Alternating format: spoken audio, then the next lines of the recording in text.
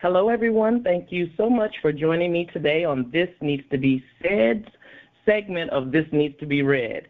Today, we are going to be sharing with you The Violin Conspiracy by Brendan Slocumb. Welcome to This Needs to Be Said. How are you? I am well. Thank you so much for having me. Thank you for putting together this book. My audience knows I love reading, and every chance I get, I want to encounter someone who has written, have put your thoughts down. But you've taken a couple of current events, like we're dealing with racism, and the older I get, the more I can recognize it. And I would have never thought, because I wanted to play violin when I was younger, but I didn't think that was one of the reasons my parents didn't let me do it, or it took me to become an adult to actually have a chance with the violin.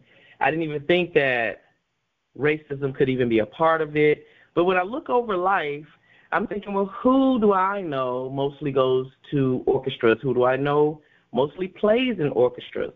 And once in a while, I have met someone who was African-American, who may have, earned first seat as a violinist. So it's like once in a while, it's a hit or miss. But somehow that says racism to me now. It never did before. But outside of that, you've also put this in I want to say fictional. It is fiction, but I felt like this came to life for me, and it made it real for me. So it's still fiction? Would you still say that's fiction? I would say it's fiction based in fact. a lot of the experiences that the main character Ray goes through are actual events that have been slightly modified, taken from my life. They felt very real, just so you know, and I didn't know that before you just said that. So talk to us about the Violin Conspiracy. What made you put this project together? And don't leave here without talking about your appearance on Good Morning America. The Violin Conspiracy is a story of Ray, who discovers that his old family fiddle is actually a priceless Stradivarius violin, and that discovery catapults him into superstardom in the world of classical music. And right before the Tchaikovsky competition, which is basically the Olympics of classical music, his instrument is stolen. Will he get to compete? Will he get it back? Will he find out who took it? You got to read the book to find out, but it deals with a lot of instances that Ray goes through on his journey to becoming a world-class violinist. Lots of discrimination and racism, like you mentioned earlier, and how he deals with it, how his family deals with things and how they support or don't support him, and just everything that Ray has to go through. And it's about staying true to yourself and being a good person and, dealing with a lot of adversity.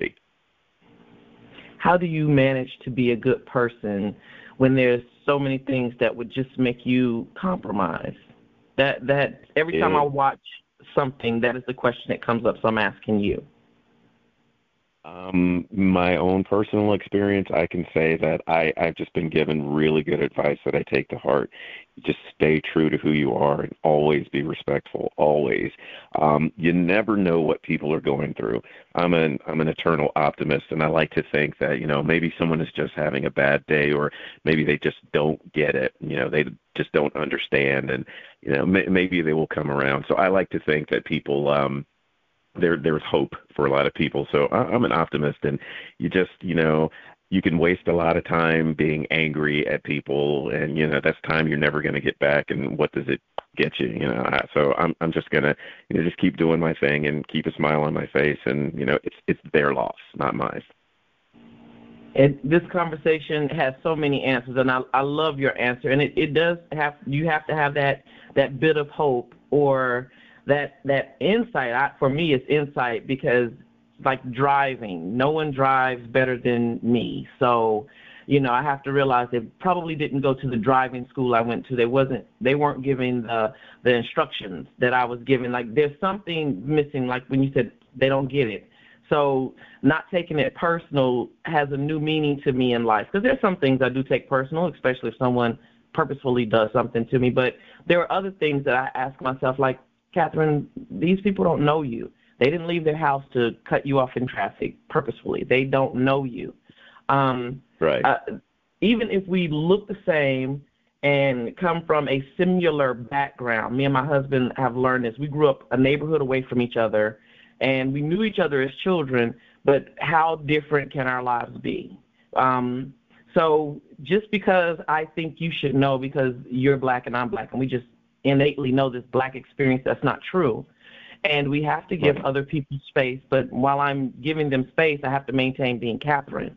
And sometimes I've even been told, well, you're a bit rigid. No, I just know that this works for me, and it's going to help me move forward. And it really is a challenge to stick to what works for you and what your path is, because sometimes on your path you're by yourself, no one is supporting you, or it feels like no one is supporting you, no one is seeing it your way, they don't quite understand what you're doing.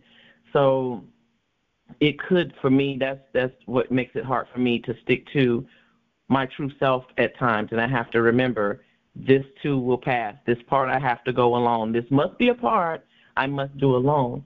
When people read The Violin Conspiracy, even though it is a fiction novel, and it, like I told you, it felt very real reading through the book. So I did not know for sure that it was loosely based on anything real, but it felt very real. When someone picks this book up, other than, discovering what you talked about, will he get it back? Will he be able to perform? Will he find out who took it? What would you like for the reader to get from this?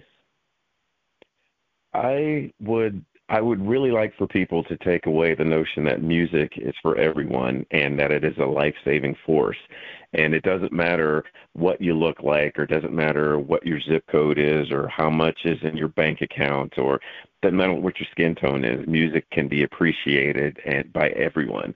And, classical music is not just for the elite. It is for everyone to enjoy. And, don't deny anyone the opportunity to enjoy and love classical music just because of what they look like, and give people a chance. Give them a chance before you make a judgment. And it's not about what you look like or where you live. I think that we look for shortcuts somewhere in our minds. We're still in a survival mode. If I know what your race is, when I look at you, if I can guess it right, because we can't always, then it tells me how to handle you, and I like that. Suspend that judgment.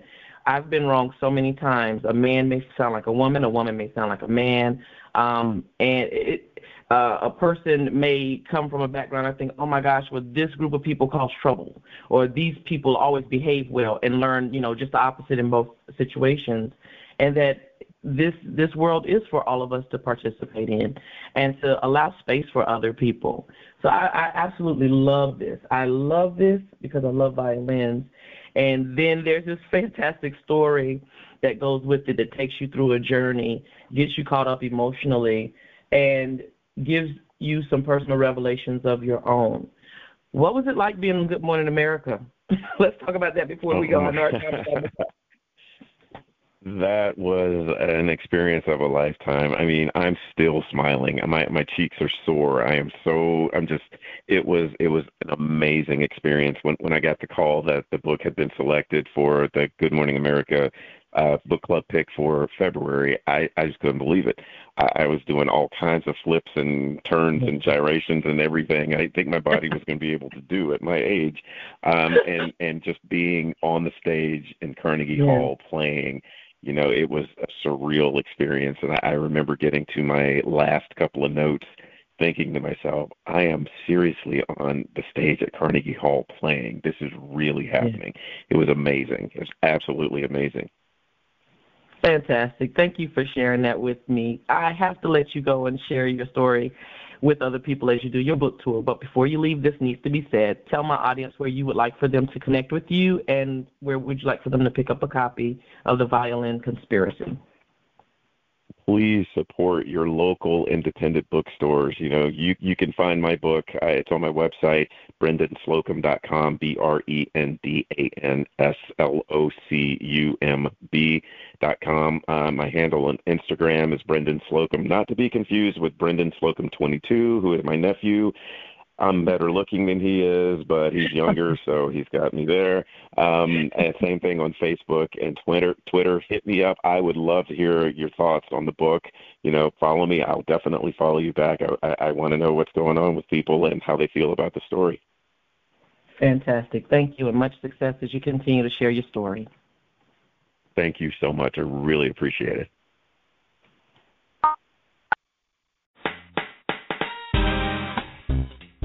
Thank you for tuning in to This Needs to Be Said. I hope you've gained something from what has been shared.